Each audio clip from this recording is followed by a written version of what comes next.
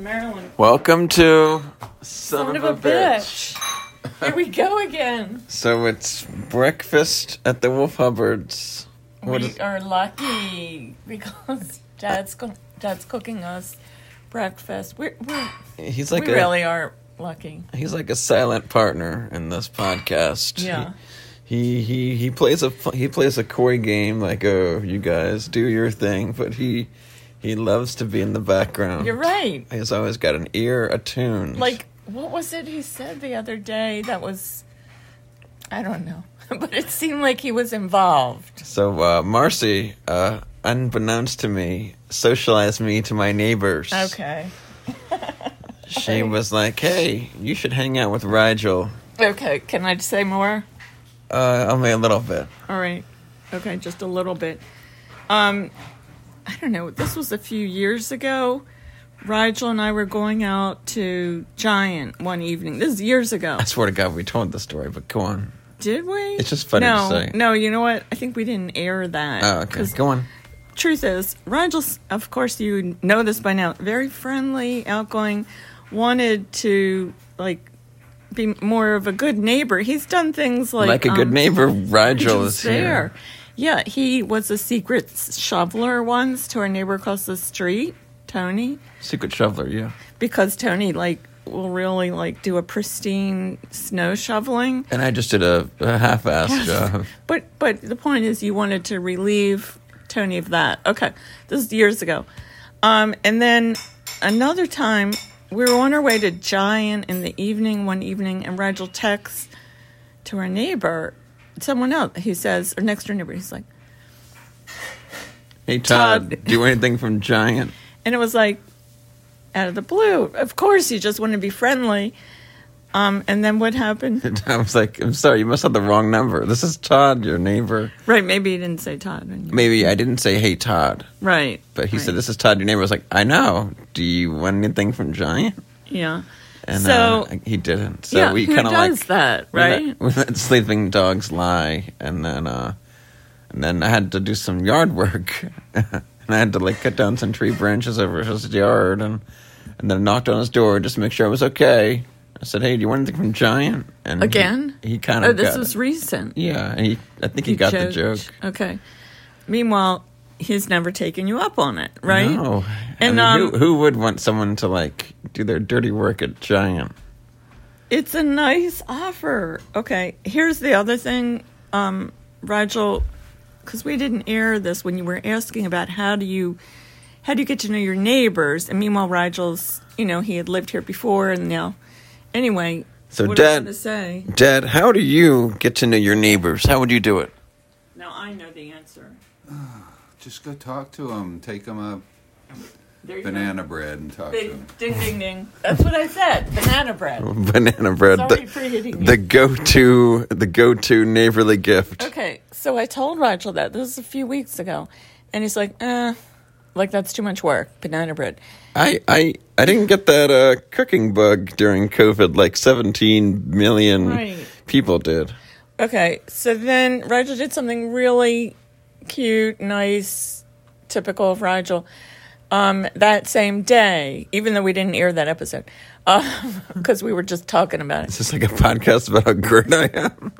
About what? How good I am? Great I am? Oh, well, no, I'm leading up to what you were started to talk about with our other neighbor. Anyway, so I did say something like, Roger, you might want to know our neighbors on this side, the other side, and maybe they're closer to your age, whatever. And so Rigel just I guess he had to get something from his car. I mean, this was a little later, and I heard him say, hi, neighbor. Is that a problem? I thought it was sweet, and they said, hi, neighbor, and it just seemed like it was just right, rather than baking That's how it should bread, be. Just say, hey, neighbor. Hey, neighbor. Never, ever interact with them. Anyway, so what did you do? I interacted. No, what did I do? Well, Roger was away, and I saw I heard one of my neighbors talking, Todd, I'll say his name, and so I just said, hey, I remember when Rigel asked about if you wanted anything at Giant, And it just said, there might be, you know how people joke? There might be some truth to it. I said, I think he'd kind of like to go out with you for a beer or something. That's Mom talking. Set me up on a neighbor date. And I kept it a secret from you. You kept it a secret. Right. Yeah, because I got an email at 11 o'clock p.m. Last night. Yeah, saying, hey, your mom talked to me. He said it's kind of a weird way to start an email. So it was funny. And no, I mean, I'll take him up on it. I always I think someone told me this. I think it was one of our listeners who said it's not about who you know. It's about who knows you. You are right. And I know that listener is Mike. Yeah, the listener I always is say Mike. that, when we talk about looking for a job. Right. Yeah, it's true. The more connections you've got, the more you can help yourself and the more you can help others. And and I heard this when I was working at a brewery. It's like a rising tide lifts all ships. Okay, and we have said that. People say it when we're with teaching artists at the Mid-Atlantic, Jennifer. We say that because you want to help all the other teaching artists too. Yeah, it's like when other artists. It's like when Jill Biden became First Lady. A rising tide will lift all the ships of the education field, but we're not there yet. Well, what you said about getting people to know you, being friendly, I mean, this isn't exactly what you said, but I know that when you help others, it's you feel good and it's a positive thing. I think there could even be I always call it chemical thing in your brain. Oh, dopamine. I'd have to look it up. I call it intrinsic.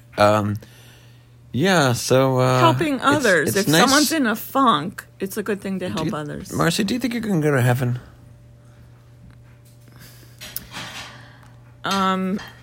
Rachel, this is too deep. How? I think it's a pretty easy question. I don't know that I believe in a heaven, but I do believe in an afterlife. When I ask that question, do you think you're going to go to heaven? That's assuming that heaven exists. Okay. If it exists, yeah, that's weird, but I know. Oh, okay. You're gonna... No. I feel like there's definitely an afterlife. I've had visitors. That would be oh, yeah. Thing. You know what? We can get into this. Another one? You've had some... Okay, so let me... Actually, it's going to be like this now. I'm going to try to tell your story poorly. Okay. Can I say something if it's wrong? Yeah, of course. Okay. So Marcy has said to us on several occasions, her immediate family, some extended, about maybe... And now it's going to go on the podcast, so prepare... yeah, so you were just sleeping, and you said and your father had passed away recently at that time. Well, okay, there's different ones. But go ahead. Well, am I okay so far? No, I think you were just really feeling bad, and then so there was a presence in your dream, and you felt like it was there, and you felt like there was it's kind of like a comfort. It's going to be okay. There were a couple different things. I'm just giving one example. When I'm telling a story, I'm not trying to tell all of your... Okay, but it was just very loose, not specific, and sorry, it didn't really... Proceed. Okay. Well, the first time I had, which I would call a visitor, was, I think my mom was in the hospital. She had a bad reaction, I think, to a vaccine, flu vaccine. Oh, God. And I was really worried. And I was in bed, and I guess I really think that there was something about scratching on the quilt. And I looked over, and there was a figure. And it was kind of like a hologram. And it was serious. And it was like a Filipino person. And I don't know if I reached out, but I forgot all the details, but there was something to it. And then at another time where, and this was after my dad died, not right after, but I remember the timing in the year, because I guess he died in 96. It was somewhere after that. And another kind of presence woke me up, and I looked up, and I saw a tall figure, and it wasn't your dad. It was not recognizing the figure, and I'm holding my hand up. I'm doing a sign. It's the sign for those of you who don't have this vision right now. It's a sign for I really love you. And I didn't know that sign. I know I love you. So soon after that, I asked a teacher that Orion had. He was in 5th grade at an elementary school, but he had a resource teacher. And I said, does this mean anything? Mm-hmm. And she said, it means I really love you. Damn. And I didn't know that. This is getting to be quite the episode. I only have like one. Can you top that? No. I mean, I could do my best in a real sense. I don't know, this is like the best way I can like attest to higher being or string theory, raw connected is like wow. Is like where one time thank you, breakfast is served. Where one time I had a dream that our guest speaker, Marilyn, that they had just gotten a dog named Maxie, her and her 3 boys. And so I was just like kind of confused. And then I guess a week later, they had a dog. They adopted a dog. Maybe it was like the day later. They adopted a dog named Maxie. Is that nothing? That's not as good? It's not as good. All right, that's fine. Something. Well, it's been a wonderful little morning podcast, and hope that you enjoyed our ethereal, spiritual conversations and neighborly conduct. Neighborly conduct. And I hope that you all have you are having a great experience in life, no matter where you are right now. Thank you for listening to Son of a Bitch.